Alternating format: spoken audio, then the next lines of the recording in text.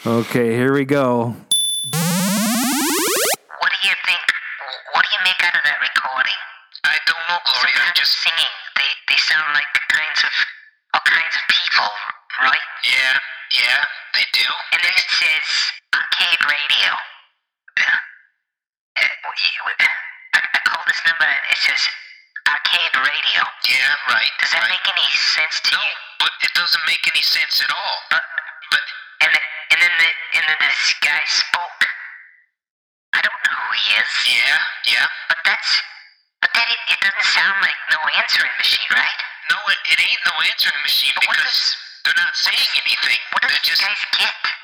I How don't does he know, make Gloria. money on this? I don't know. Whatever he's advertising in the paper, this thing don't make no sense. Oh, he's advertising in the paper. In the Village Voice. Really? Yeah. In the Village Voice. They got this where this arcade radio show, this podcast. What's a podcast? Yeah, I don't understand. They meet like every other Thursday. Every other Thursday, what kind of a show meets every other Thursday? I don't know what kind of show meets every other Thursday, Gloria. You know what I'm saying? It's just I wouldn't listen they to got a show like craziest that. things in the paper. Yeah. This arcade radio podcast. What's a podcast? I don't know, Gloria. I don't know what to say. Do you see? Does it make any sense? Arcade radio podcast doesn't make any sense. No, it doesn't How do make they any make sense. any money? I don't know. From KOYR Studios in Minneapolis, Minnesota, it's Arcade Radio. What's Nibbler? What's Nibbler? What's Nibbler? What's Nibbler? God, I'm sick of that question.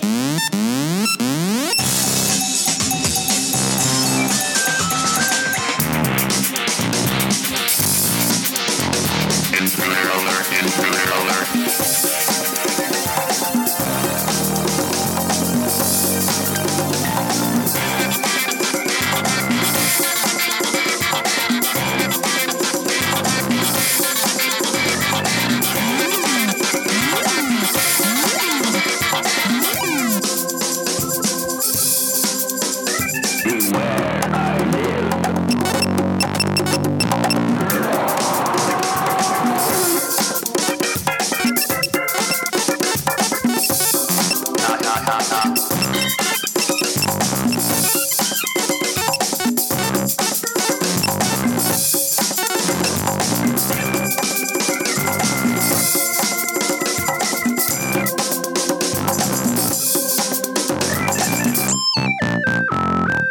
Welcome to episode 11 of the Arcade Radio Podcast. Today is Thursday, March 16th, 2017, and the time is now approximately 8:19 p.m. Central.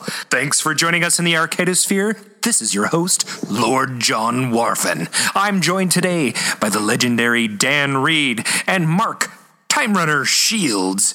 And please welcome for the first time ever on the Arcade Radio Show, husband and wife guest hosts, Tim and Tina McVeigh. Welcome to the show. Hi, thanks for having us. This is Tim McVeigh. I'm the first video game player in history to score 1 billion points on a video game. Nice. And we have with you your wife, Tina. Hi. Well, hi. Hello. Hi. Hello. And she's my wife. I guess that's all she's got. Hello, wife, Tina. What was that, Dan? Did you finally unmute me? Did you unmute Dan yet? I can't hear him. Is Dan going to join? God. No. I'm telling Dan that I unmuted him, but he really is muted. Cool. Test. Hello. We should just move on to the show. We'll probably have to skip Dan, though. You can edit him in later. I'm your host, Adam. And I'm joined by Time Runner, Mark. Hi, Time Runner, Mark. From MarkShields.com, TimeMachineRental.com, and UncleRicoVan.com. It is what you think it is. It is what you think it is. So wait a minute, I can rent a van. You can rent a van. You can throw footballs. You have footballs in the van? You can sell Tupperware or pots. Selling pot's illegal, dude. Oh. Pot's illegal. Not according to Patrick Stewart, who apparently does it every day. Oh my gosh. Yeah, he's getting smarter by the minute.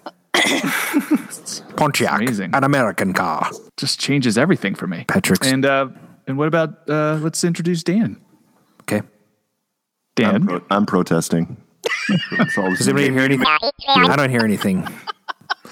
All this mute bull. He must have just fallen off the face of the earth again. I hate you. My wife's really tired if nobody's figured that out. Oh, it's infectious. The laughter. I like it. It's Dan and his voice. Oh. Keep talking. Do some Barry White, Dan. Do some Barry White. We got to get it together, baby. There she goes.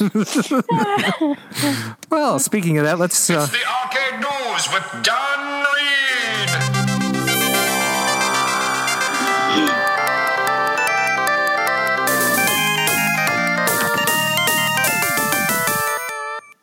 I've been waiting for this. Why do you sound like you're talking in a paper bag? I think he's cupping his mic. I am your father. Now, make a little breakdown for you. You got some news for us, boy? News, yes. Oh, yes, news. Arcade collector wanted for video game documentary, $150 near the Mall of America. New Craigslist ad. This doesn't make any sense. Why? I know. Let's discuss this a little bit. Here's the ad. Hello. We are looking for a local arcade collector to help us out. We will be in town on the weekend of March 25th, filming a short video about collecting arcade video games for an arcade museum. Does this sound familiar? No. Well, kind of. What games are they looking for? What's going on March 25th? Well, yeah. Billy Mitchell's going to play some Pac-Man on my Pac-Man. But I'm not supposed to brag anymore. Why? Okay. Well, Billy Mitchell is going to play Pac-Man on my Pac-Man. Apparently, he's going to give some tips on how to play the game. Interesting. How's he going to do that? Yeah, what kind of tips? Well, you have to go to the Mall of America at 11 a.m. on March 25th to find out. Nice. To be considered, you must be willing to appear on video, letting us film your game and anything you'd like to share with us about its history. Pay us $150 for 1 day of shooting at your location. $150. Here's the caveat. Looking for one of the following original arcade games: Ms. Pac-Man, Tempest, Defender, Centipede, Donkey Kong, or Tutankhamun. Tim, any insight as to what that lineup is from? Yeah, those are the classic lineup from the Life magazine photo, and that was in the roundup in 1982 from Twin Galaxies and the Tumwa. I wonder what this is all about. You think we would have heard about this? But see, they're only asking for one. By the way, this is not related to the Billy Mitchell event. I mean, they're going to be there, obviously, but why would they have a CL listing? This is damn peculiar. I don't know. That doesn't make any sense. Isn't that strange? Sounds like they want to recreate the photo again. But they're only asking for one game. Yeah, I got nothing on that. It'd be hard to recreate the photo, but it'd be funny. You could have like 6 cheerleaders in front of Tutankhamun. That'd make it worth it. I have a Tutankhamun in my storage unit, except for that's the one that fell over and somebody dropped. Oh, I saw that in your storage. I almost put it in my van. What? What? I almost put it in your van. All right. Primal Rage 2. So this is kind of interesting news. So MAME has released Primal Rage 2. After being canceled in 1995, Atari's long-lost Primal Rage 2 has found its way back to... Did we lose him again? Quit meeting him, man. I usually read along with him, but back to the internet. That's hilarious. You need Twilight Zone music for this. Do do do do do do do do. I could just play the space music in the background here, and we'll wait for Dan. What's this one? Why do you love me? Why do you need me? It almost sounds like the Jaws parody song. I got kicked out. Oh God, he's back. You gotta figure out you muted him again. You have been. Where did I end? Found its way onto the internet. Just another glitch in the Matrix. Wow. I would just start over. No. I made it all the way onto the internet. Downloading an emulator, which would be MAME, will allow 90s fighting fans to dive straight into a competent build of the ill-fated beat-em-up. While some menus are still incomplete and it has its fair share of bugs, players will find that the Dino brawling itself works. Just a year into development, Atari's financial troubles gave them cold feet, causing the company to pull the plug on Primal Rage 2. Aww. Yeah. You guys ever play Primal Rage? What a terrible game. I thought you liked that game. Nobody likes Primal Rage. Come on. My wife does. Didn't they make it for the Jaguar? Your wife likes Primal Rage, or she has Primal Rage? No. That's a good question. Well, this week for sure. Anyway. Well, there's an inside story here. What's a scoop?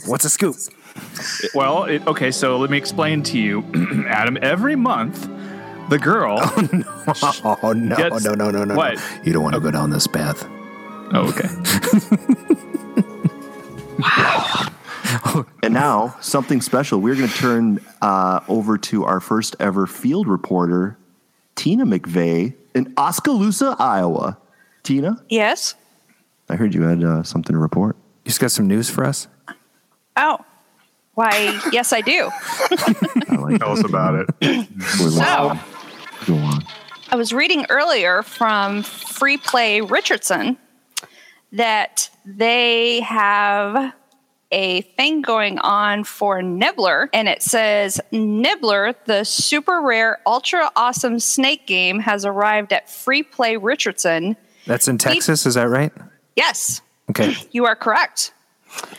Featured in the popular and great documentary Man vs. Snake, which, watch it if you haven't seen it. I've heard of that movie. Rockola's Nibbler is known to be one of the most addictive games on the planet and was the first game that allowed a player to score 1 billion points.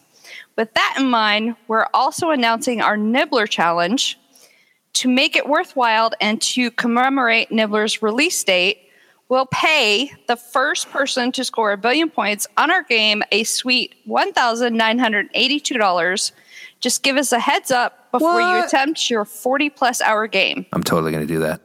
Subject to some rules, contact us for more information. Tim? Sounds like something you could do. I put my money on Dwayne Richard. I think he's the one that's probably going to do that next. He's next up. He called me a couple nights ago. He's wanting to come down here and play again, so maybe I'll just send him on down to Texas. There you go. There you go. Collect the money while he's there. $1,900. Nothing to spit at. Nope. Right. Was that the arcade news or what? That's the arcade news for the day, yeah. So, back in 82, I used to be able to throw a pigskin quarter mile. Back to the cave with Why are things so heavy in the future? Is there a problem with the Earth's gravitational pull?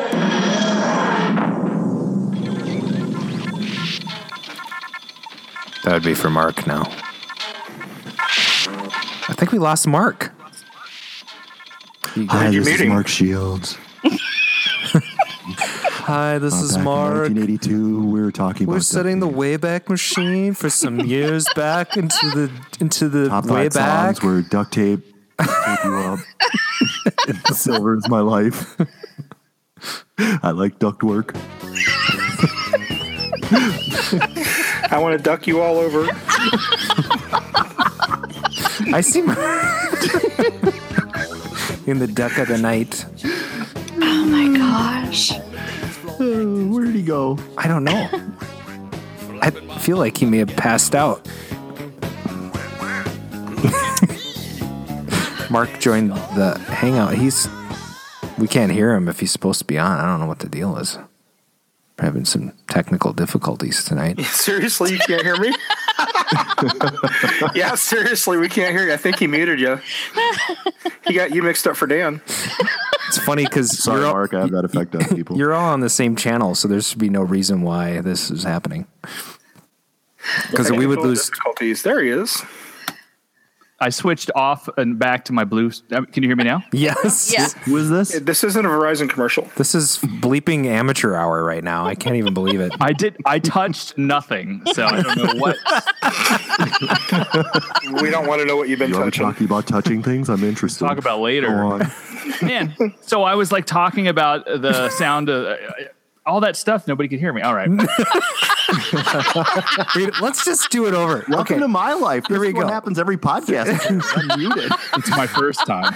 I'm going to give you your cue again. Here you go. Back in 82, I used to be able to throw a pigskin quarter mile. Back to the cave with Why are things so heavy in the future? Is there a problem with the Earth's gravitational pull? Hey, how's everybody doing? Good. All right. Now, whenever I hear the end of that little thing, I think that's the sound of a toilet flushing. But Adam insists it's from some show from Britain or whatever. Sure it is. I'd like y'all to climb into the DeLorean with me. Don't bump your head on the gull-wing doors. Ouch. Time circuits. Destination is 16 years in the past today. We're taking us back to March 16th, 1981. So everything I'm going to talk about happened on that day or around that day. Tim, where were you that day? Go. I have no idea. It's March 16th, 1981. I was in Iowa, somewhere. Close. Okay. Good. You're mostly correct, Tim. I'm pretty sure I'm completely correct on that one. Mark seems pretty sure. Find out. Okay, so first we're going to cover some technology news. On this day, Scramble, the side-scrolling shoot-'em-up arcade game developed by Konami, manufactured and distributed by Stern in North America, was released today. Well, in 1981, but today. That was the first side-scrolling shooter, by the way. That's right. Yep, before Defender. Okay, let's get on to the important part here. The top 5 songs in the U.S. Top Come on. 5 songs. Just ignore Dan. I'm going to sing them all. I'm going to sing them all. Okay, gonna- good. So I'm gonna I'm mute- asked to I'm do muting this in Dan. reverse. So number 5, I Love a Rainy Night. Go. I love a rainy night. That's Eddie Rabbit, dude. Yeah. Okay, go on. What a great last name. And he got 2 T's out of it. Rabbits. Maybe 2 it's B's, rabbits. 2 T's, 2 Tubins. Now, I would like to see... Okay, it's number 4 by Styx, The Best of Times. Go. Yeah, no, I'm not doing Sticks. Aw. What, you don't like wieners? Okay. What was that? I don't know what that was. Sticks. Styx, number 3, Woman by John Lennon. Nope, not doing it. I don't know. John I don't know this song. I know one that Raquel Welch and Miss Piggy did. The Woman. Now, this one you got to know for sure. Number 2, Keep On Loving You by REO Speedwagon. Keep on loving you. Sure. Blech. Yeah. I'm not really a fan of REO. Hey, you want to know a fun fact? REO Speedwagon is a car. Did you know that? Do you want to know another fun fact? Did you fucking know that? I just said. Thanks, Dan. It's really important information. First bleep of the show right there. I think you're going to need to check You missed earlier. a few earlier, yeah. Yeah. Oh, well, I thought that was before we were on there. I'll pepper the show with them. Don't worry. Thanks. Thanks, Dan. And then number 1, back then, it's funny, written by Dolly Parton, 9 to 5. Go for it. Working 9 to 5. What a way to make a living. Something ambition. I'm back. Dabney Coleman. Here's where I take the songs that were up there and try to relate them to games, arcade games. Okay, so back in March of 81, 9 to 5 was announced by Fox Video Games as an Atari 2600 game, but never released. I can't imagine what would your boss be hanging by a garage door? Are you serious? Is that true? They actually said they were going to make a 9 They to 5 video did. game? I have no idea if it got past concept or Wow. whatever. It'd be awesome if they could find that. It would be awesome.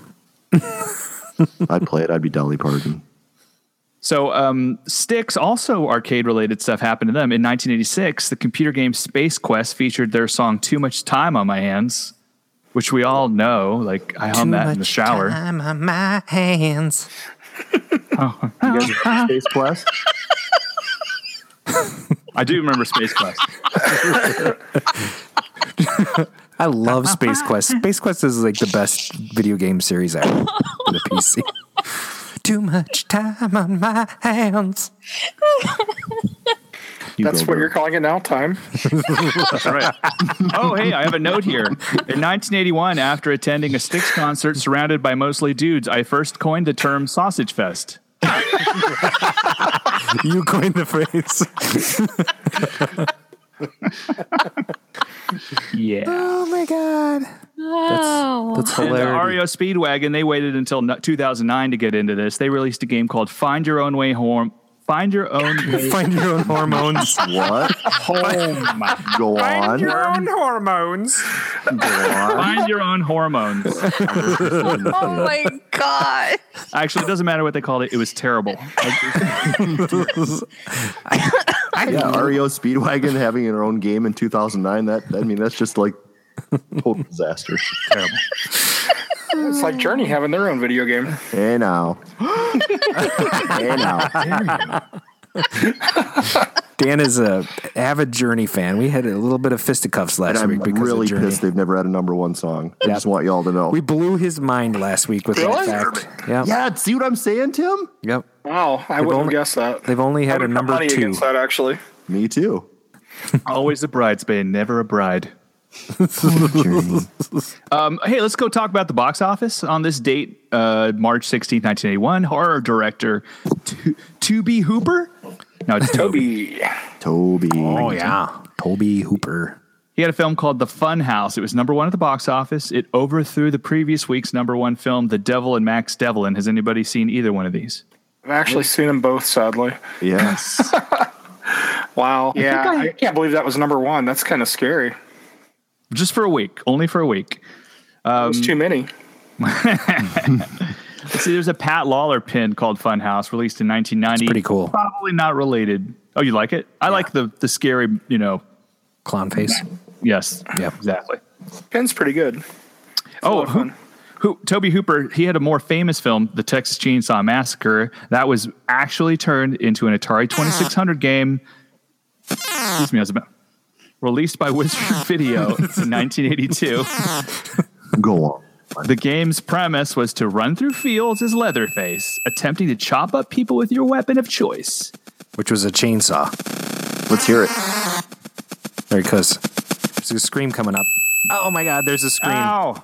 That's really loud. You can hear the killing. You can hear. That's the death. The death. Yeah, that's pretty good. Nice. So what was on TV today? Let's see. On ABC, Dynasty. Oh, dude, that always made me mad. Dynasty was always on right after Dukes of Hazzard. I know. I had to turn it off if I saw it come on. To this day, I can still hear that stupid theme song. It's like... It had Heather Locklear, so it was watchable. Oh, yeah. Heather Locklear. I didn't. Is that what they said? Don't set Tina off. Don't set her off. On the other channel, The White Shadow actually had its last episode that day. Aw. Right? Never even heard of that. And then it went to the Dark Shadow. Good. That's very good. Season 2, Dark Shadow. After White Shadow, we had MASH and Lou Grant. I still never understand how Lou Grant was a show, considering he was the same character from the Mary Tyler Moore Show, which was a comedy, and then all of a sudden they turned it into a drama. What is up with that? Did you ever watch any Lou Grant? No, I didn't care for it. I mean, just like Dynasty, I would run away. I think I was But too then on young. NBC, BJ and the Bear and Lobo. Hey, I love that little monkey. You would. Wow. So Fox Video Games, the guys that were going to try to put out 95, also put out, well, for real, a game called MASH. And as you can imagine, it is awful. So it wasn't a MASH, huh? Oop, that's the words version. Yeah, I prefer the Marilyn Manson version of that song. So if you could just... Is there really a version of that? Yeah, oh yeah, it's good. It's good. Let's see what else happened. Last thing, there was an ABC after school special called My Mother Was Never a Kid. It aired on this date. Oddly, that film shares a similar plot to Back to the Future, where the main character meets their parents as a teenager. And, After school specials. And my major complaint with all this stuff that was out on TV, no arcades. What's up with that? There's no arcades? No, they don't. Like all these shows where these kids are doing stuff, they never go to an arcade. And I'm like, come on, there's arcades. Let's go. There's an I'm arcade. always looking out for that. There's an arcade in several episodes of, like, you know, there's actually one in the Rockford Files. There's one in Simon and Simon. There's one in Magnum P.I. Dude. Yeah. That's awesome. The Magnum P.I. one is pretty fun. They're like, where could he be? Well, he did have a pocket full of quarters, and he does like to play pinball. And was he headed to the arcade? Let's go there. Pac-Man fever. I know where you're going with that, girl. And folks, that's the end of Back to the Cade. Oh my gosh. Back to the Cade was beautiful this week, by the way. I just wanted Thank you. to I wrote it a week ago. I know, it's great. Okay, so that means that means we can maybe do a listener call. Yeah. I'm going to check the voicemail right now. How do you play these anyway? Push play. What? Oh, that was helpful. Triangle. It's usually a triangle. There's the Google Voice. We never Up, down, left, right, BA. Wait, here we go. I figured it out. This is the one voicemail we have this week. Yeah, this is Bob Zarzadek. I heard the arcade ratio team is going to be talking about Man versus Snake, so I thought I'd give you my top 3 Man versus Snake tips. All right, number 1, you say hello to the snake, you get it comfortable with your presence, so it doesn't get freaked out. Okay, so now that you got that, you can move on to number 2, which is where you should try to stun the snake by saying something it's not expected. You know, like the U.S. Postal Service is not very efficient. Or gummy bears don't contain gum or bears. That'll stun that snake good. You know, it'll be all confused and such. And that gets us to number 3, and that's where you spank the snake. Yeah, you just start spanking the snake. I'm listening. Go on. You know what? Now that I'm saying that sounds kind of weird. I think I might have my stories mixed up. You know, I'm going to check all my sources. I'll call you guys next week and let you know when I got that figured out. You guys take care. Zarzadek out. So it's amazing. Out of all of those, Dan paid more attention to number 3 out of all of those. I'm listening. All I can think is that commercial. Did you just spank your macaroni? Food, you want a fork? Oh man! Where do you spank the snake? I mean, on which part? Every level. Why do you think I play it for so many hours? That's how you get the nibbler to grow. Wow. Okay, she's really tired. Nibbler has taken on a new meaning. and you realize they're never inviting us back, right? This is the best show we've ever done. Go on, Tina. Oh, yeah.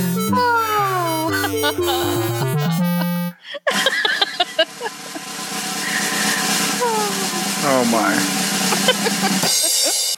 Be our guest. Be our guest. Put our service to the test. That would be the cue for our guests, which this week is Tim and Tina McVeigh. Welcome to the show again. Thanks for having us.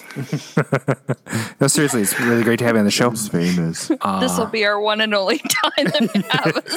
Well, thanks to you, yeah. I can't take you anywhere. It's all your fault. I don't have to worry about the Timothy McVeigh jokes anymore. They just listen to you. That is a little rough. You know, that guy comes along and wrecks a totally good name. You know, I've had 2 things that got wrecked. Tim McVeigh Day was on January 28th of 1984. 2 years later, I'm sitting in my living room and I watched the Space Shuttle Challenger blow up on my day. I was like, oh, that was awesome. And then, yeah, the idiot from Oklahoma. So that's not good. Fun times. I'm just going to kick this off as sort of a, ladies first here. Tina, tell us a little bit about yourself and how you met Tim.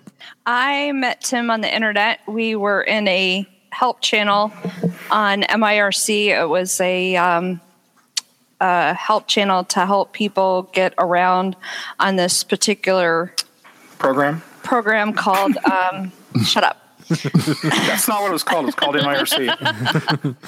And weren't really looking to get involved with each other. We were just there to help people out, and it just kind of, grew from there. And I came up here on a train, something I will never do again. I left on a Friday and left Tampa, and they said that the train would be leaving Tampa at like 3:00 in the afternoon. They said that there was a bus leaving to go to Orlando where my train would eventually wind up. And they said, you can go ahead and take the bus and just meet the train there. And I'm like, all right, I'll do that. So I got on the bus. About 7 hours later, train finally pulled in, got on the train, and got to Washington, D.C., and there was a 6-hour layover in Washington, D.C., and got on the next train to Chicago, and there was a 5-hour layover. Oh, wow. And that's when the fun began. Long trip up to see Tim for the first time. The lady sitting next to me, she had gone down to West Virginia to visit her sister, and she was having anxiety about flying back, so she opted to take the train. Lucky so about every 5 to 10 minutes, she kept shaking me awake, saying that the train was going to derail. Oh my gosh. Wow. Oh my. So I tried to ignore her as best as I could. The guy sitting in front of me, he had a train scanner so he could hear what the conductor was listening to. The couple sitting ahead of him argued the whole way. The lady sitting across the aisle from us was a little old lady who was totally deaf, so she didn't hear her alarm on her oxygen tank going off all night long. And oh my, this story sounds made up.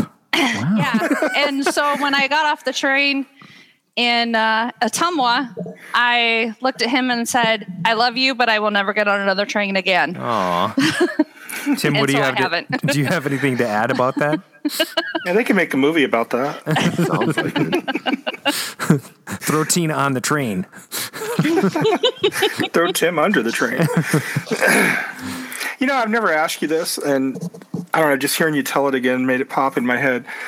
Whether you took the bus from Tampa or you took the train from Tampa, weren't you going to be on the train in Orlando at the same time, regardless of which way you went? Yeah, but I mean, what was the difference? I either sat in Tampa and waited for the train, or I sat in Orlando and waited for the train. Well, that's what I'm saying. So I was just a little bit closer being in Orlando than I was in Tampa. So I thought, whatever, I might as well just go ahead and go to Orlando and sit there and wait. So that's what I did. The part she actually left out was within 2 weeks of getting here in Iowa, there were some really bad storms out on the East Coast, and the train from Tampa to Washington, that same train that she took, actually derailed, and multiple people died on that. Oh, no way. Yeah. It's like 2 weeks later to the day. 2 weekends later. It was crazy. Oh, weird. Yeah. Some things happen for a reason, I guess. Wow. So, Tim, tell us a little bit about your arcade experience as a kid. Well, I lived in Ottumwa, Iowa, so most people that are familiar with arcade games, especially classic arcade games, they've probably heard of an arcade there called Twin Galaxies. They keep track of all the high scores from the arcade games from back in the day all the way up till now. They no longer exist as a physical arcade, but they're a website, and they still do all the score stuff. But that happened to be my local arcade.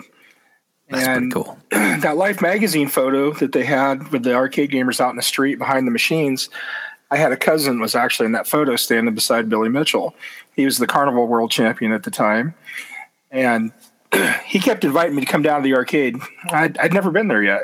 I was into BMX at the time, so I was always on my bike. We were always at the track or riding, back and forth, whatever. And I just never had been down there. And he talked me into coming down there, and I just kind of was a home away from home. It's pretty neat for being a local kid. All the stars of the day, I guess you could call them, came down there. Mm-hmm. Any given day, you'd walk into the arcade and you'd see Ben Gold, who was on That's Incredible. He'd be sitting in there playing Satan's Hollow, and Billy Mitchell would be sitting there playing Miss Pac-Man, or every once in a blue moon, you'd see him playing Donkey Kong, and it's kind of cool. And so a lot of the local kids, it's like, who are all these guys coming to our town getting all the attention? We can beat them. So it was kind of the locals versus the visitors, and a lot of us local kids wanted to show that we were just as good as these foreigners coming into our town. So was Billy a Ottumwa, Iowa native, or? No, he's from Hollywood, Florida, actually. Okay. And I don't know how everybody found out about Twin Galaxies to begin with, because you got to realize this is back before the internet. Yeah. So Ottumwa, if you've looked through some of the books, especially the one Walter wrote about back in the day, it often refers to it as the Dodge City of video games. Yeah. So essentially anybody that was anybody on an arcade game, they would come to Twin Galaxies in Ottumwa in an effort to set a new world record and gain a little bit of attention and notoriety for, being the champion on whatever title. So Billy, he almost wasn't a Ottumwa resident, it seems like, at the time, because about any time during the summer you'd go down there, he was at the arcade hanging out. Interesting. So and then Walter Day, of course. So what was it like when you first met Walter? What was, Well, it's kind of weird for me because, today there's been all these documentaries that's came out, The King of Kong, our film Man vs. Snake, Chasing Ghost, which was about the Life magazine photo from back in '82. Yep. And a lot of people have this built up in their head that Twin Galaxies was some, I don't know, like Walmart Supercenter sized arcade, some huge mecca that had, hundreds of machines or something. And there was nothing like that. It was just a really small arcade. And I believe they had about 24 games. And because of those documentaries, people see Walter, and he's kind of up on this pedestal. He's the referee guy that you see in all the films. He's got the ref jersey on, and to me, he was just Walter. He was the guy that owned the arcade that took my money, So I'd say hi to him every day, and it's just he was like anybody else at the time, because there were several arcades in the area. His wasn't the only one, and it's like as kids, we'd go roller skating, and we knew who the guy was that owned the skating rink, or we'd go over to the BMX track. We knew who the guy was that owned it. You'd say hi to him and pay your money and get your entertainment value out of it. So he was just Walter, So it's kind of weird when you see all these docs now, and you see how everything's turned out from then until now. It's interesting that he had Twin Galaxies and I had Fun Spot. Oh, yeah. Oh, yeah, wow. She lived in Florida, and there was actually two Fun Spots at the time. The one that's out in Laconia, New Hampshire, which is the one that's been there all this time, is really world famous now, and then the one that was down there by her. So she went to Fun Spot, and I went to Twin Galaxies, and here we are together now. It's kind of crazy. I'm not Tina, sure. Did you have a game? But I think that the Florida Fun Spot is still open. No, it's not actually. No, it's closed. Because I went a few years ago when I was in Florida, I saw the Fun Spot sign. And maybe it's not the same arcade anymore, or maybe the sign was just there. If you watch Chasing Ghosts, it shows, I forget what the time frame was, but it showed a bunch of arcades that actually closed. Okay. And during that little montage, it shows Twin Galaxies, and it shows the Fun Spot by her house that closed. Yeah, maybe it's just an arcade with the same name. So it could be. Or an amusement area. So, Dan, you were asking a question? Yeah, I was asking if Tina had a game. No, I mean, I'd go in, I'd play, different games. I'd drop quarters in different things, but I wasn't near as competitive as, gamers are now. I mean, I'd play Mario Brothers or, something along that lines, but no, I could never sit and play hours and hours on end. Unless she plays Arkanoid. Yeah, so speaking of that, I know you guys both play, was it Diablo 3? Tell us about comment on the competitive nature of gamers and how you guys both approach gaming. Go ahead, ladies first.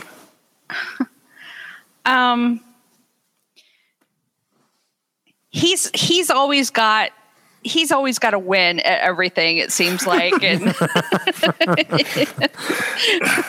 well, let's just put it this way. If you beat me, you actually beat me. I love her, but I don't let her win. No, he doesn't. He does not let me win. I know he loves me to death, but he does not let me win. Are there any games that you guys play against each other?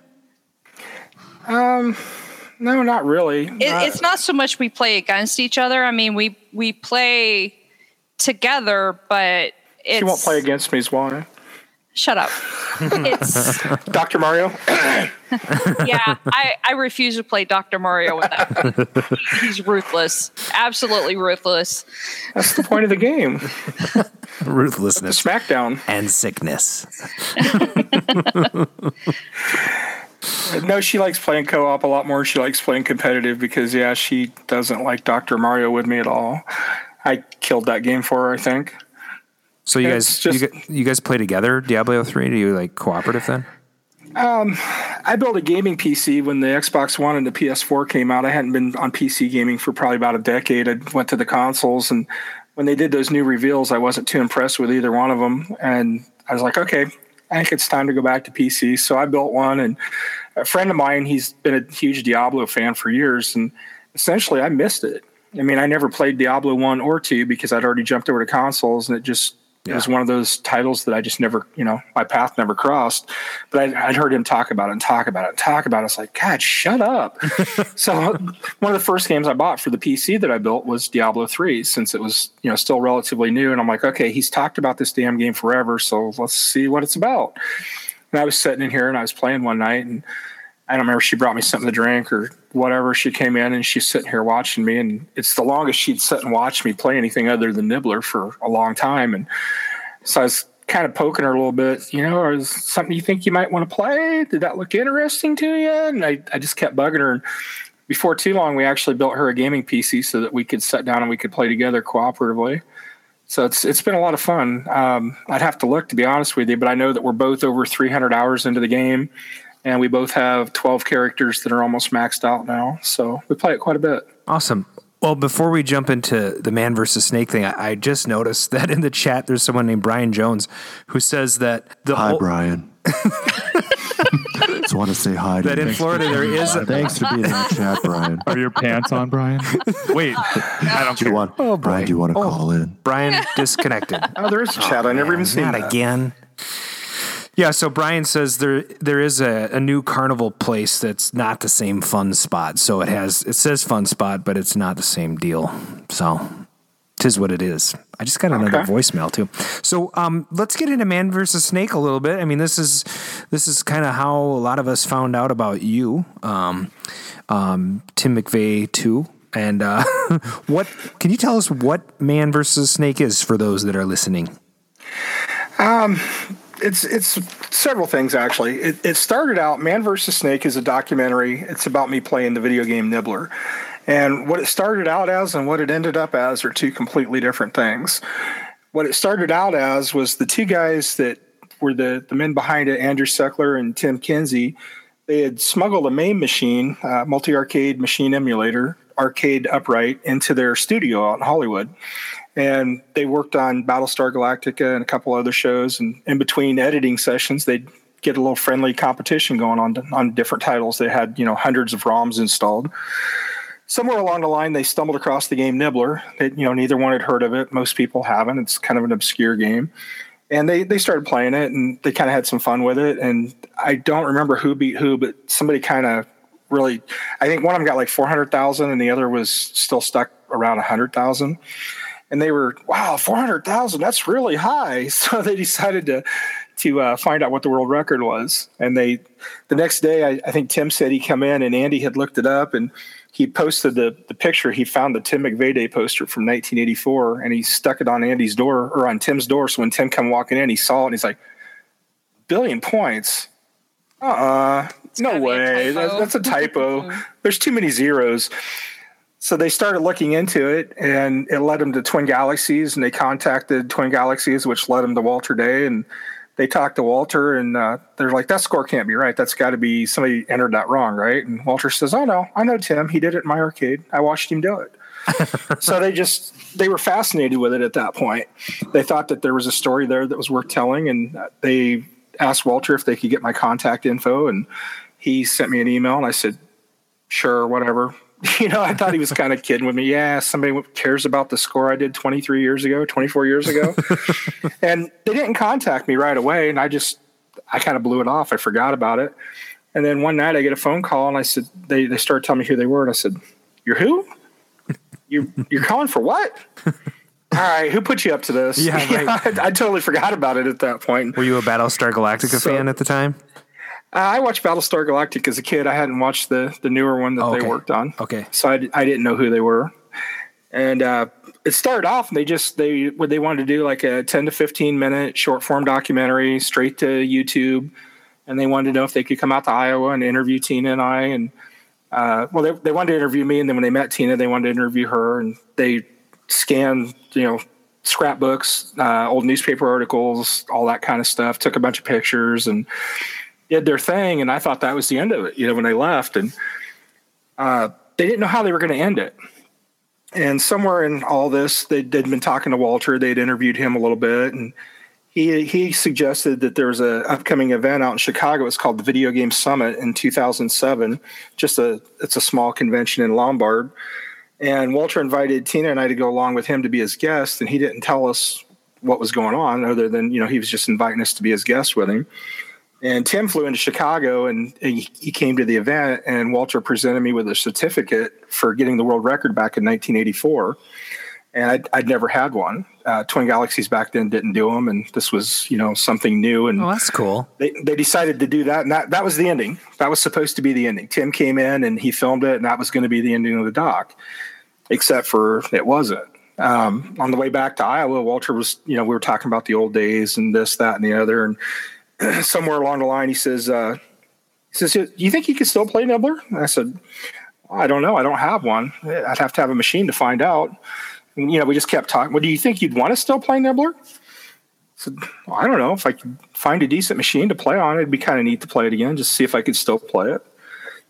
He says, "Would you ever consider going for the record again on Nibbler?"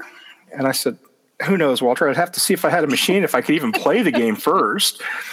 And 2 days later, Tim and Andy are contacting us. Actually, I told Walter, I said, if anybody can find a machine, it's probably you and Billy Mitchell, because you guys still have all these connections. You're still into the arcade stuff. I said, see if you can find a machine. So about 2 days later, Tim and Andy call us, and there's a machine that's for sale, and it's on eBay, and it's one of the programmers that own the machine, and it's just like bang, bang, bang, bang. Things just started happening. One thing after another. Everything just fell into place. And we got 600 hours of footage later. Wow. That's what they had to edit through to make the documentary Man vs. Snake. I got to pause for a second on that. So it was an eBay purchase. That machine was beautiful, by the way, or is. Yeah. And it was one of the programmers? Amazing. Yes, it was one of the programmers. John Joglis, he owned it. The two programmers were Joe Ulowitz and John Joglis, and John was living out in the Denver area, and he had that machine in a storage unit. Wow, it's just very serendipitous that it just ended up in your lap. Yeah, for whatever reason, at that time, he decided it was time to part with it, and he put it on eBay, and Tim and Andy happened to be searching, and I'd searched off and on for like a year and nothing. Every once in a while you could find a marquee or an owner's manual or something, and that was about it, and here's a programmer's machine. Really? That's so awesome. It's like the stars just lined up, And so, can you share the price that it went for? I actually can't. I was asked not to. Oh, okay, great. So in the film, there wasn't much ceremony when the game was delivered. In fact, they just show them bringing it into the house, so we know where it came from. But what was it like to have that thing rolled into your house again after you had to give up your original machine? Well, you didn't have to, but there's a story in the movie about that. People can watch the movie for that. But when it came back, what was that like? What did it feel like? And Tina, this must have been a new experience for having this large piece of furniture in your home. So talk about that, you guys. Go ahead, Annie. For me, I knew this was something that it was almost like a piece of his history coming home. This was something that, he felt, I don't know so much as guilty for getting rid of in the first place. So for us to actually be able to get this machine again, it was almost like, I don't know what the word is I want to use, redemption in a way, of getting another one back because they're so rare. It's not like you can just go to your local grocery store and pick one up on the, cereal aisle or something. Yeah. And so I don't mind them being in the living room. We've got a Robotron in the living room as well. So. Nice. Yeah. And so, pretty much everything, all our walls. I mean, who's laughing at me? Who's laughing can't really at me? see the walls. I'm laughing. She don't know what's coming. No, she really don't know what's coming. But yeah, so anyway, you had this thing come in and so you basically are like, cool, this is Tim's deal and we need to bring, this is a special deal. So and I've told him under no circumstances is leaving the house again. Nice. And she won't let it go to an event. She won't let it be moved because it seems like every time we take it somewhere and we bring it home, something's wrong with it. Yeah. And then it's not like there's a lot of Nibbler repairmen around, and I don't really know how to repair arcade machines. So it's always an ordeal trying to fix things when you don't know how to fix them, and you don't know where the closest person is to fix them. And so she's mandated that thing don't leave the house, and it sits right there. You're probably going to be buried in it. I told him, I says, it's going to go roots to the carpet. Nice. Well, Tim, you have a lot of connections now. You should be able to find somebody to work on that thing. If you ever have trouble, you can give me a shout and I can point you in the right direction too. So I appreciate the offer, but yeah, you're right. I've met a lot of hookups over, from that point in time, but she's like, no, you can't hardly find boards. You can't find machines, and we're just not moving it. Because if something goes wrong with it, we're the ones that suffer. We're the ones that have to pay for it. So she won't let it go anywhere. What I was laughing about when she was explaining it is she knows about one of the new machines coming, but she doesn't know about the other one because I haven't told her until surprise on the air right now. I've got it. I've always wanted an Eyes machine. It's another Rockola cab. Oh, yeah, it's a great game. It's kind of almost a twin to Nibbler in my eyes. It's the same cab. Nibbler has green artwork, and the Eyes machine has blue. And to me, they've always been like a bookend set. So I made a deal for an Eyes machine, which will be coming home here hopefully very shortly. What state is that coming from? It's coming from the Chicago area. Cool. And then the other machine that she doesn't know about until, pretty much right now, same thing for Robotron. Robotron's always been my favorite game. It's the most intense arcade game ever made, and I love awesome. it. I have a Robotron. So much like I viewed Eyes the bookend to Nibbler, I've always viewed Smash TV as the bookend to Robotron. Oh, yeah. Sure. And I've actually got a deal for Smash TV, and I need to pick it up here in a couple weeks. Right on. Good work. So we got 2 machines coming, honey. that one's in Iowa at least, so it's not like we got to go too far to get it. Quick, say something sexy to Tina. I love you. Oh, you're gonna love me. You're gonna love me like there's no tomorrow. I love you long time. Yeah, you're gonna. So yeah, we're gonna have 2 more here shortly. By now, I'm sure the entire audience has Googled Nibbler. All 6 or 7 of them that are listening right now. So tell the audience about Nibbler really quickly, and then why Nibbler? Okay, Nibbler, everybody likens it to the old Nokia phone game Snake, which it's kind of similar, but it's not really. It's a maze game. It's got croutons. I always call them dots, but after actually meeting the programmer and talking to him, he calls them radioactive croutons, which is why when the snake eats them, he grows longer because of the radioactivity. Excellent. So yeah, you're a short snake. You start off, you're about an inch long, and as you run around the maze, there's no other enemies on the screen. There's nothing. It's just you, the croutons, and a timer. And the longer you go without eating a crouton, the timer will exponentially speed up, and it'll kill you really quick if you're not actively eating the croutons and advancing your gameplay. But it's a pattern game. A lot of people dismiss it as a pattern game. Well, it's just a pattern game. And I'm like, yeah, well, you've seen my patterns. Here, jump on here and do it. That doesn't usually work out well for them. No, not when you put them on wave 80. Well, they can talk some shit. Here, back it up. But it's kind of like Pac-Man. You run around, you eat the dots. It's a maze game. And why Nibbler? When I was a kid, I'd never heard of it. And I walked into Twin Galaxies one day, and Tomasaki, the guy that was the current world record holder, he was sitting there playing it. First time I'd met Tom, first time I'd seen the machine, and I didn't realize when I walked in, there was a group of people standing around watching him, and I didn't realize, when I did a look at the score, I thought it was like 700,000. Well, reality, it was smart mouth. It was like 700 million. And I was like, why is everybody watching? Well, he's at 700 million. He's been playing for, 30, however many hours. And me being me, I said, it doesn't matter what he gets when he's done. I'll just beat it anyway. I'd never seen it. So just being a smartass, kind of, what I just said, you're kind of talking shit and you got to back it up. So I started playing it and I liked it. It was addictive. It was fast. I liked the speed. That's what drove me to Robotron. Just the chaos, the total speed of everything. So Nibbler kept my attention. It was fast. It was exciting. It just kept me entertained. I'd watch guys like Billy Mitchell and Tomasaki himself. They were into Miss Pac-Man, and you'd watch them play for like 2 or 3 hours, and they wouldn't even pass the screen. They were trying to figure out how the ghosts ran around and how they interacted with each other and how you could group them together so you could eat the Energizer and eat all 4 of them. If you're into that game, and that's awesome. There's a lot of strategy involved. I mean, they've really got a deep understanding of that game. To me, I just fell asleep. I mean, oh my God, Miss Pac-Man was the most boring game ever watching them do that. I couldn't play it. It was too slow. So speed. Nibbler had it, and I liked it. Nice. Mark. I have a question. I have an answer. Let's see if they match. It's like Mark. So Mark is great because we'll be like interviewing people, and he'll be so drawn into the story. He's like, "Oh, there goes Dan." Oh wait, I had a question. Did Dan just drop off again? Dan's back. Oh my He's gosh. on my screen. I'm back.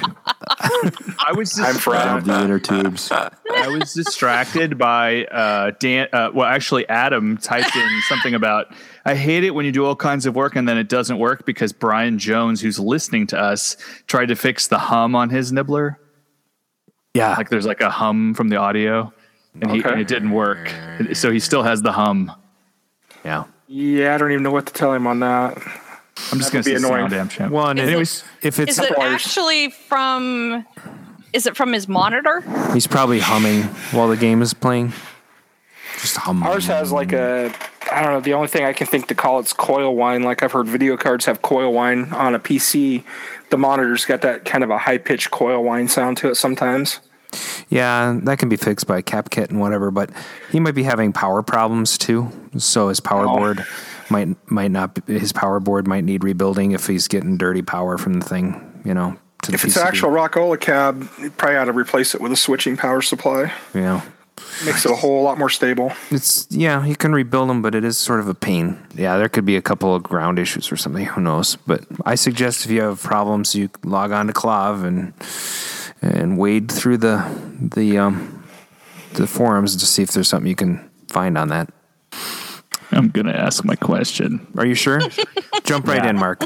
Hey, Tim, so I want to know what is the ideal screen on Nibbler to use, like if you're going to go on a break?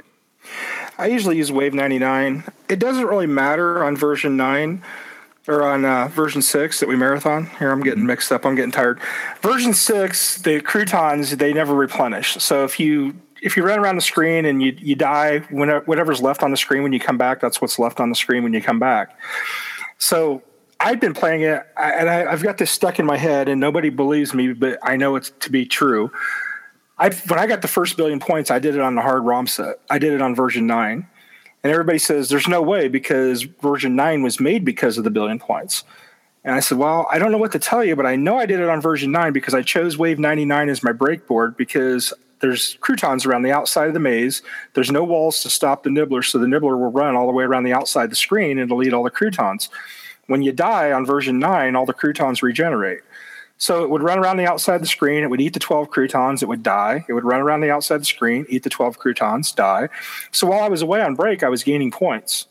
And I remember that very specifically. You don't play a game for 40 hours and forget a detail like that. So I can't convince anybody of it because I don't have any video of it to show it. But Wave 99 was always my breakboard because of that. So they said level 32 was mentioned in the movie as once you get to that level, it's stupid difficult. Is there a level off point? That's the high speed. Once you hit 32, it's at full speed. And the difference in the ROM chips become noticeable then because up until 32, they're the same. But once you hit 32 on version 9, it puts all the croutons back on the screen every time you die. Okay. So you have to clear the entire screen with one life to be able to advance past it. I'll remember that when I get to 32. You'll know when you see it. Hey, Tim, so this did bring up something that I wanted to know. Have you ever had a Nibbler dream?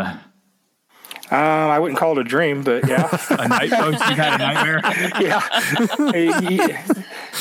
Not like the cartoons in the movie, but you hear the sound in your sleep. You can hear the sound in your sleep. And a couple times down at Twin Galaxies as a kid, I had my machine intentionally. One guy actually went between the machines and pulled the plug out of the wall. And I rocked the machine back and slammed his head against the wall for doing it. And a couple times arcade employees actually hit the wrong breaker when they were supposed to be shutting off the row games behind me, and they shut the game off that I was actually playing. So a couple of those, you kind of wake up in a cold sweat. It's like, oh, crap.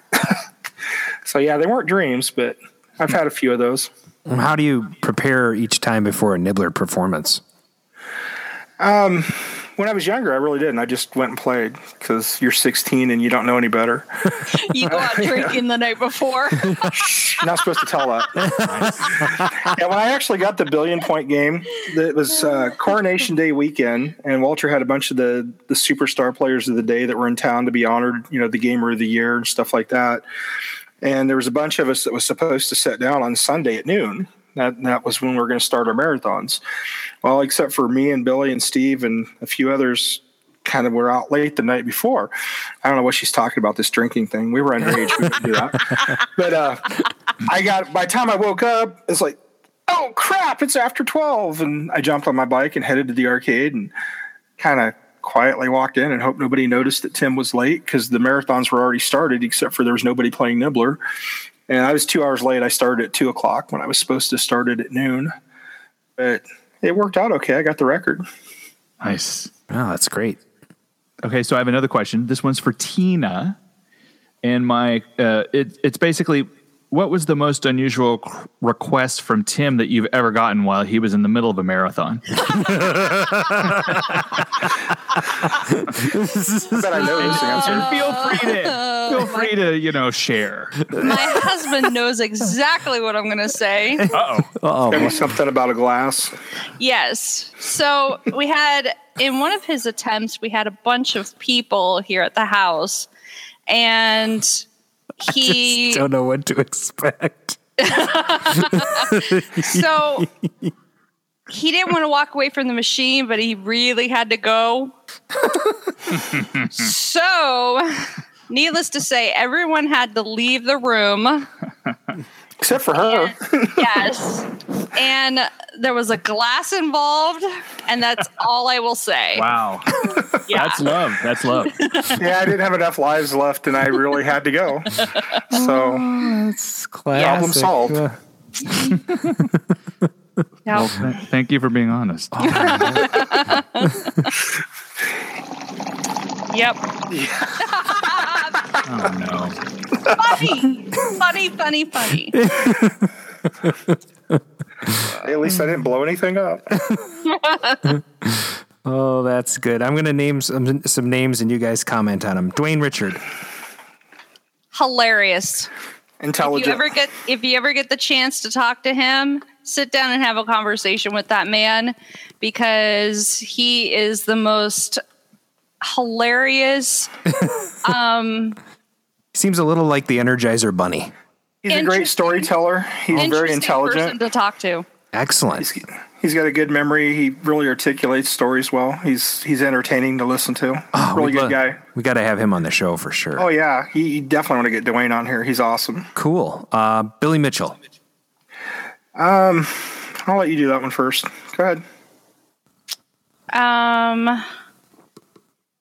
Very kind-hearted.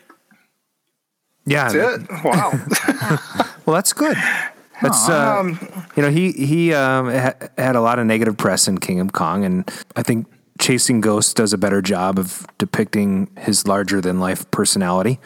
But I think that he kind of takes a bad rap for King of Kong, and it's good to hear people say some good things about him. So I would add very loyal, and if he's your friend, there's probably nothing he wouldn't do for you. Really, he's a lot more caring than people want to give him credit for. The only way you really get to know Billy is if you get him out of an event. Like if you get to an event somewhere and then when the event's over, a lot of people go out to eat or something. If you get to sit down with him in that environment, he's just a different person. Yeah. What a lot of people don't know is his persona and his public image a lot of that is from shyness and nervousness. He's really not comfortable in public in front of a lot of people. Sure. So he's always constantly telling one-liner jokes just to break the ice, just to, ease the tension. He just can't stop. And he's a great guy. He's really good. It's awesome. Lon McDonald. Lonnie's a lot of fun. I was just giving him a hard time today on Facebook, actually, because we were talking about him and I are part of the U.S. National Video Game Team, and we're talking about new business cards for the U.S. National Video Game Team. And one of the things they put up, we're having a private conversation, and we looked at it and we're like, wow, that's got to be a really big business card. Lonnie says, no, it could be really small print. And I said, are you going to send out magnifying glasses with those? He goes, how old are you? And I said, well, as long as you're around, I'm not the old man. You keep me young. So Lonnie's a lot of fun. He is a master at Joust. Yep. And he's one of the nicest people you'll ever meet. I got the chance to meet him a couple years ago when he came and played my Joust machine at my house for that sort of little trek he did for Guinness. It's not that he did. He's still doing. He's doing a couple more in Texas this month, actually. So I think he's up to, I want to say 150 machines now. Wow. I'm not sure, but he's got them in every state now. That's awesome. He's been globetrotting. Yeah, he played on my machine for about 4.5 hours, said it was one of his fastest games, and he was delighted by the fact that my control panel didn't need to be gone over. It just worked right out. He put a quarter in. Well, first he said, hey, let's open this thing up and so I can check out the leaf switches and whatnot. I said, well, why don't you put a quarter in and see how it feels, and then I'll open it up if you need to open it up. Because I had it tucked away in the back. And so he popped in the quarter, and he's like, this will work. And he just continued to play. Yeah, so that's something even the stars that came to Twin Galaxies back in the day, we really didn't get to do, because the machines Walter didn't own. He was a partner with some other people that actually owned the machines, so they generally didn't open them and work on them. It was the owner, his tech came in and worked on them when they needed repaired and stuff. Sure. So we never had that opportunity as kids to really fine tune controls and anything like that. Yeah. So that's something we're spoiled with now. We can, get the feel the way we want it. We can adjust the leafs, and we can kind of tweak them to our liking. So some of that stuff, that's something I'm really proud of. I want to add where we're on the subject. A lot of those records that were set in Twin Galaxies by myself and Billy and a lot of these other players that you've mentioned, we did something back in the day that, even though a lot of those records have fell in the last 5 years or so, what we did back then will never be duplicated. What we did by putting quarters into the machines and playing them. We weren't able to open the machines. We weren't able to play them in MAME and go from save states and sit and practice things over and over and over right where we were having the problem. We had to put the quarter in and play back up to that and then try to get past it and then repeat it, rinse and repeat over and over. So it was a really cool period where these new machines were coming out constantly, and we were just destroying the scores on them. And these scores stood for a quarter of a century in a lot of cases. So I'm really proud to have been part of that era and those players back in that time. It was really cool. Absolutely. Yeah, that's totally cool. I have one more name. I don't know if you know Steve Wiebe. Okay.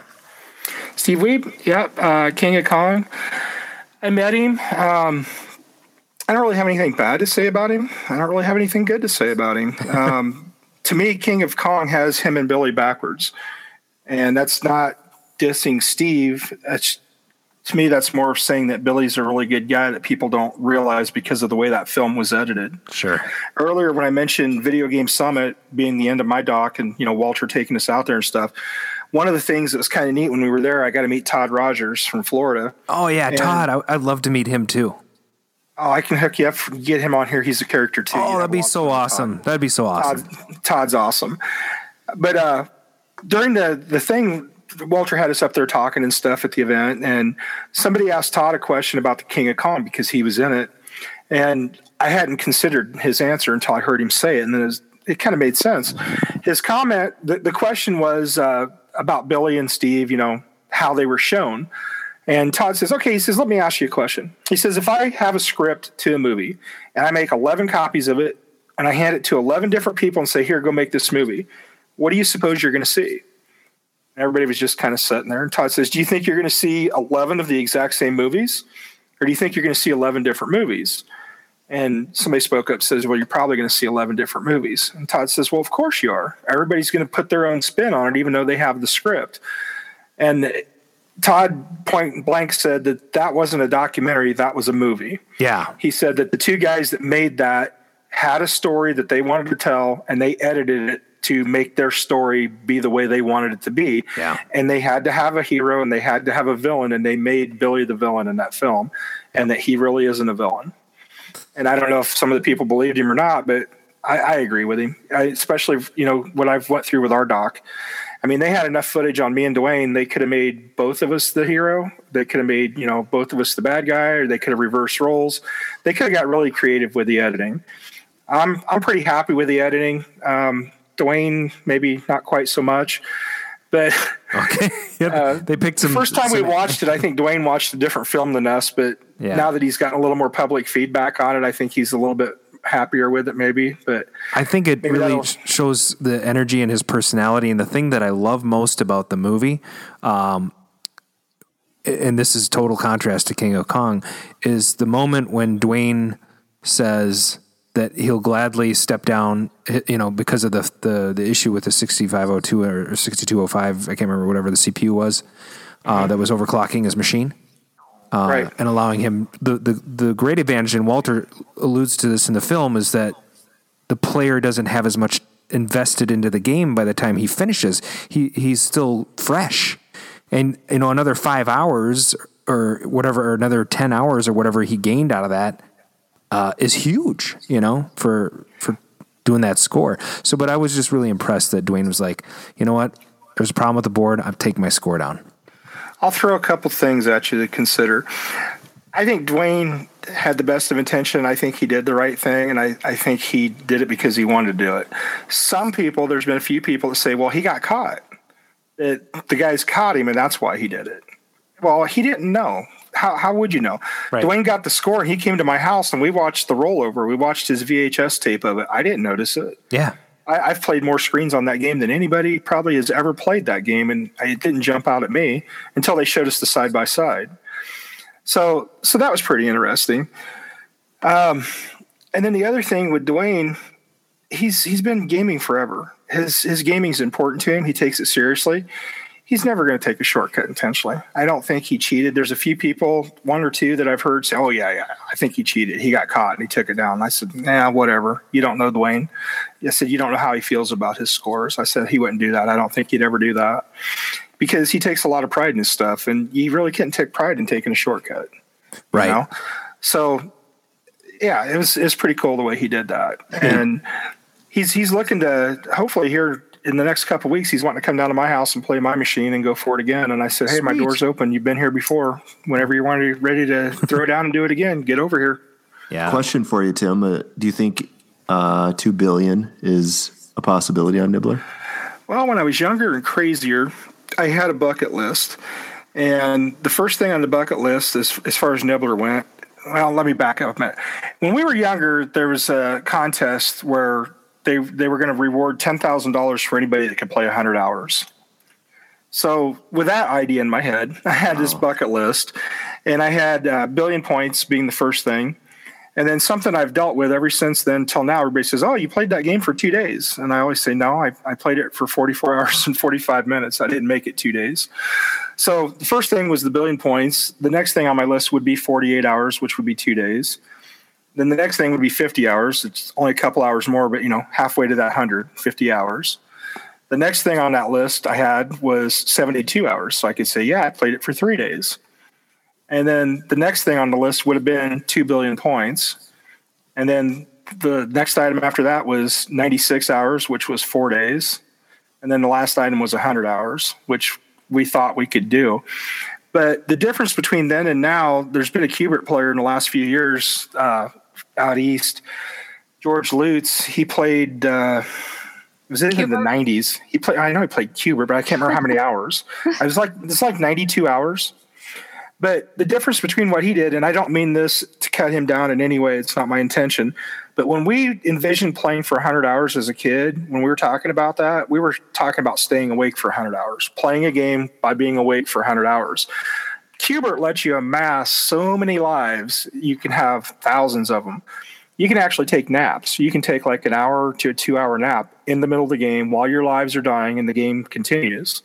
So you can build up enough lives, you can actually go to sleep for a while and your game keeps going. So we never considered that as kids. And I mean, like I said, I'm not taking anything away from him. It would have been cool to see 100 hours hit no matter how it was hit. But if somebody hits 100 hours sleeping and somebody hits 100 hours not sleeping, the not sleeping one's going to have way more weight in my eyes.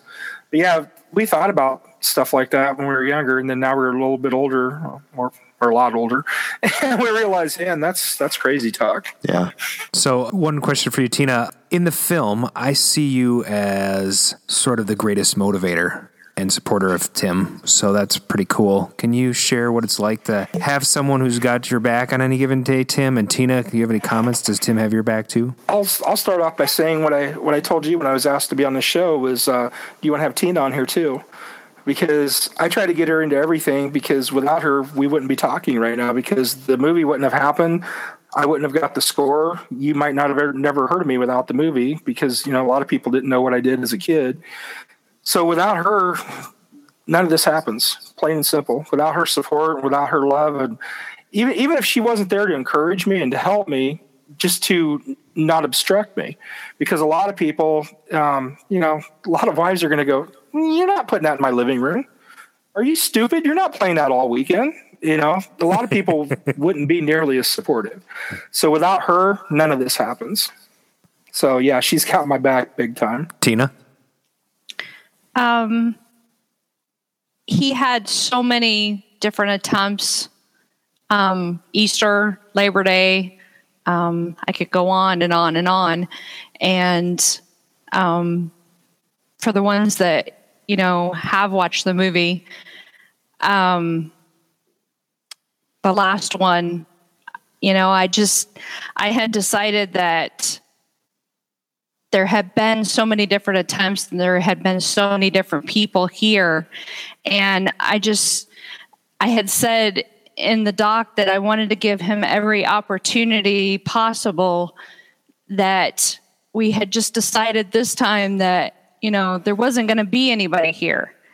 And he just, he thought I was crazy when I said, that I was going to be the one that was going to stay up with him. And, oh, you're going to be asleep within a couple hours. I'm going to look over and you're going to be zonked down on the couch. And I stayed up the whole entire time with no caffeine, no coffee, no 5-hour energy. I don't drink soda at all. I haven't had a soda in 6 years. And I stayed up the whole entire time. Awesome. And I think I was more happy to see him get it than he was. I was just kind of relieved. You're like, finally, I'm done. I'd seen it before. She hadn't, and the guys doing the doc, they hadn't. And they were waiting to get their Hollywood ending. They were. I don't know that they were rooting for me specifically, but they hadn't finished the doc because they really didn't have the end to the story like they wanted to tell it. And I think they waited. They could have went with an alternate ending and ended it sooner. And they probably should have, but it wasn't the story that they wanted to tell. But yeah, her dedication in that last game. The irony here for me is both times I got the billion was on my 7th try. Back in the 80s, it took me 7 marathons, and in the modern day, it took me 7 marathons. And for her, she went through all those 7 ones, and from 2007 to 2011, she was there for every one of them, every minute of every game.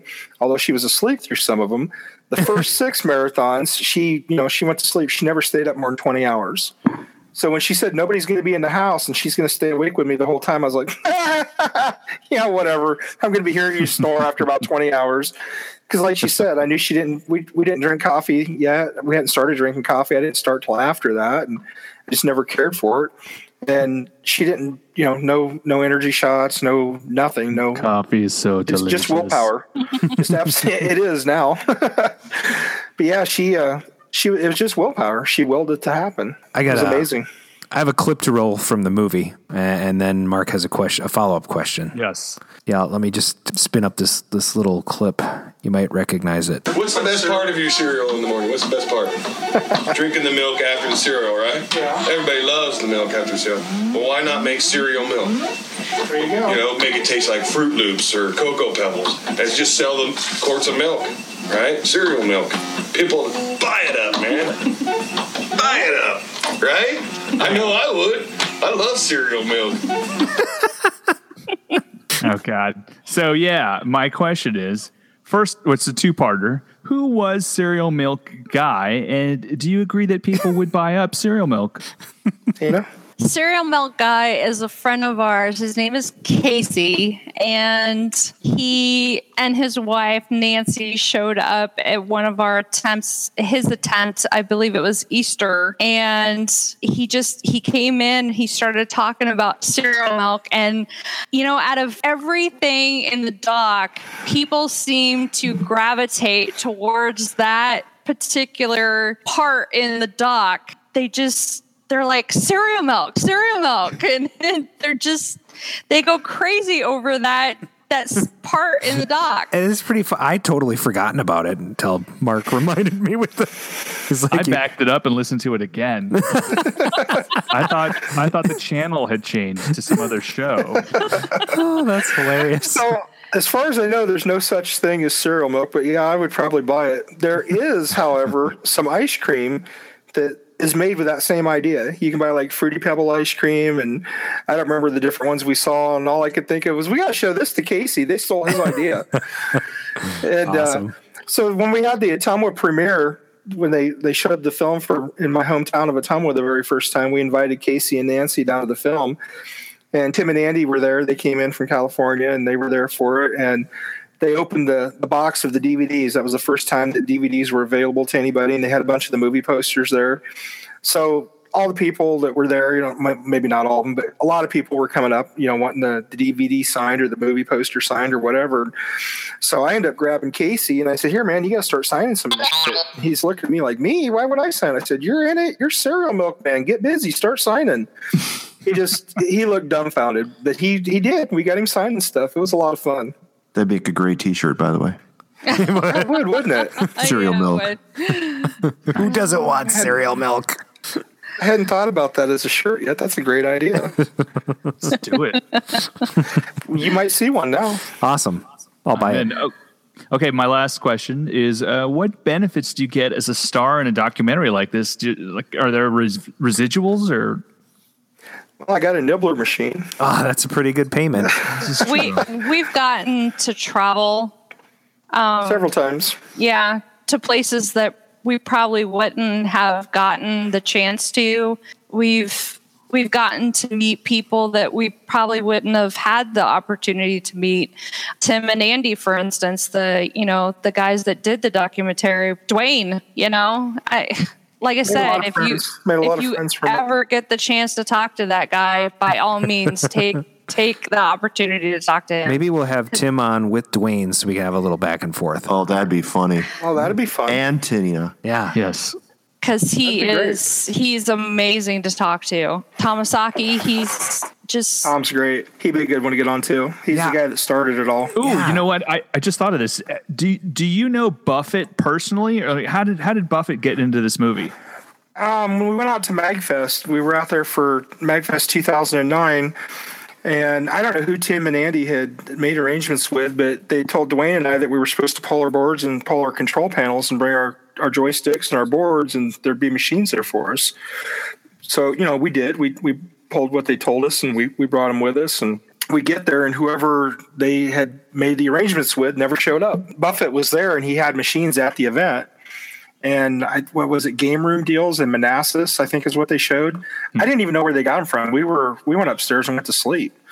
They went out and rented a truck and went out and drove half the night and went and bought cabs. And it was crazy. That was the first time we'd ever met him. And we lost contact. I didn't know how to contact him. And of all things, like you were talking about earlier, we ran into each other on Clav here recently. So we've been shooting emails back and forth and been in contact again, which has been a lot of fun. Nice. But to answer the question from my side, the residuals and stuff, we've not made a dime off this. We've gotten no money whatsoever. I'm not complaining. When we started this, like I said, it was supposed to be a 10, 15-minute straight to YouTube video, which was the releases that we signed, but that's not what they were worded. They were just like a generic, you have our permission to use the video, blah, blah, blah. We never expected it to turn into this. If somewhere down the line we got some mail and had some check in the mail, that'd be awesome. If we don't, hey, life goes on too. Well, here at Arcade Radio, we make lots of money. We'll just roll around in it. Yeah, I'm swimming in it right now. When I changed jobs and they came to work and they filmed at my new job, one of the first questions, well, how much money are you getting? How much money? And I'm like, nothing. They're like, well, why are you letting them do it? And I'm like, okay. I said, how many people in their lifetimes had a story that somebody felt compelled enough to make a movie about? Right. And I use the term movie. It's a documentary, but it's a movie too. I mean, it's not purely a documentary because there's some stuff that they kind of planned and helped arrange even a little bit. Yeah. You know, like getting us to some of the events that didn't happen organically because we couldn't afford to do it. So like Tina said, we got to fly a couple times. We flew out to MagFest out in Alexandria, Virginia in 2009. And then when the film opened the very first time it was shown publicly, they flew us down to Austin, Texas, so we could be there for the premiere. Sweet. Down there at Fantastic Fest. So between those two things, and then Tina and I, we went out to Omaha for the Omaha Film Festival. We went up to Minneapolis to the Twin Cities for the 2015 Twin Cities Film Festival when it was up there. Had it open in our hometown, my hometown in Ottumwa. So through all this, all the new people that we've met and reconnected with and just had a lot of fun, you know, people we would have never met, people that would never have known my story. So a lot of that stuff you can't put a price on. No. You know, here I have a nibbler machine that I hadn't seen one for, 2 decades. And I've got it in my living room again. And That's so exciting. Plus all the old footage that they got for the doc. Yeah. I mean, they had footage of my mom that I'd never seen. Oh, that's got to be awesome. It hit me like a ton of bricks the first time I watched the film because my mom died in 99. Yeah. So here I hadn't heard her voice for 16 years.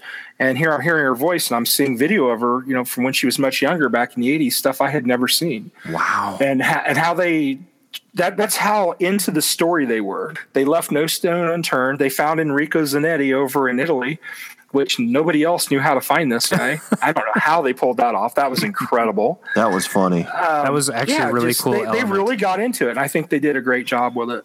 I think that they should give that guy a spot on the Twin Galaxy site. They put him in there. He's on the scoreboard. Oh, good. Yeah.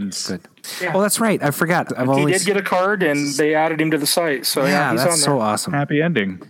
Yep. Yeah, I forgot about that. So tell us where we can buy Man vs. Snake. Man vs. Snake is available on DVD, and I don't know how limited, but Tim and Andy have told me it's a very limited production Blu-ray at www.manversussnake.com. Sweet.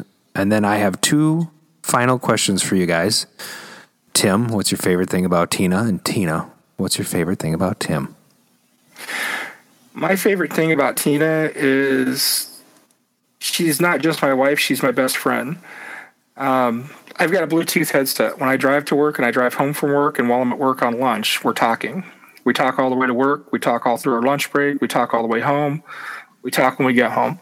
And one of my friends, Sean, he's actually in the film. He's the guy that worked at Easy Sales and Rentals that was delivering the machine. Son of a bitch when it hit the door coming in. He says, how in the hell do you guys talk that much? I said, what do you mean? He goes, you talk on the way to work, you talk at work, you talk on the way home. When you get home, how in the hell do you have anything to talk about? And I said, we just never seem to have enough time to finish talking. I said, she's my best friend. I want to talk to her all the time. I want to be with her all the time. That's my favorite thing. Cool. She completes me. Now it's you, Tina. You're up, Tina. Wow. Follow that. How do you follow up to that? I win. Again. It's the Dr. Mario thing all over again. I don't like to lose. What can I say? It's like I just beat the Kobayashi Maru, Oh my gosh, I was just going to say that's Captain Kirk right there. I don't believe in the no-win scenario. It's like he said, he is my best friend. He's the other half of my heart. I miss him when he's not around. There's been times when he's gone away for work and gone for, a week at a time. And I'm sitting in the living room with my computer next to me with my camera. And he's sitting in the hotel with his computer, with his camera, and we're both video chatting back and forth for, hours and hours on end until it's like 10:30, 11 o'clock at night. And he's like, okay, honey, I'm tired. I got to get up in the morning. I got to go to bed. So, yeah, it's fantastic. we miss each other when we're not together. And I just got to say, it's been a pleasure to have both of you on the show. What a great thing to hear your story, and having seen Man vs. Snake, and then see how you guys work together and how you play off each other really well. And it's been an absolute pleasure. I just want to say you guys rock. Oh, thanks for having us. It was fun. Yeah. So that, my friends, is the end of the show. Thanks for listening again. It's the Double R's Arcade Radio. Please join the conversation at any time. arcaderadio.com. You can email us. React at arcaderadio.com or call that game line 612-548-GAME or 4263. Follow us on Facebook. Subscribe to us on YouTube, iTunes, Google Play, or SoundCloud. And we'll see you next time on the Arcade Radio Podcast. This is where we dance. This is where we get down. I'm dancing like a fool. Wild thing. Oh, yeah. Right now, I have my hair up like Beaker from the Muppets. I took my belt off. Wait, we were supposed to wear clothes? Nobody told me that. I told you to get dressed. Oh, that's what you meant. Okay. And Dan is silent. I just got kicked off, or I was muted the whole time. So Did you just finally unmute him? That's the first time I've heard him say anything. This is my time now, guys. Now that the show is over. Oh, oh, poor Dan.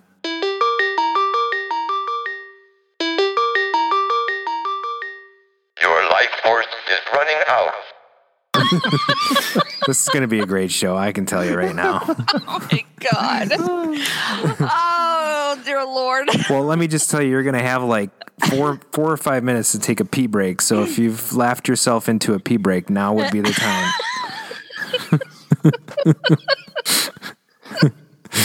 Okay. If I go back and listen to this show next week and I'm muted throughout the whole thing, I'm going to be pissed. Dan, you're going to have to get a little closer to Mike, too, because you're way quieter than our guests. I am? Yeah. You should be like... Oh, don't tell him that. He'll be using his deep voice again. There he goes. I'm back, real close. Real close to the mic. That's good. I can feel your lips, Dan. Oh, yeah, go on. Oh, yeah, go on. Apparently Dan doesn't have duct tape. Okay, we're streaming now, just so you know. Cool. Because that's how we roll. Oh, God.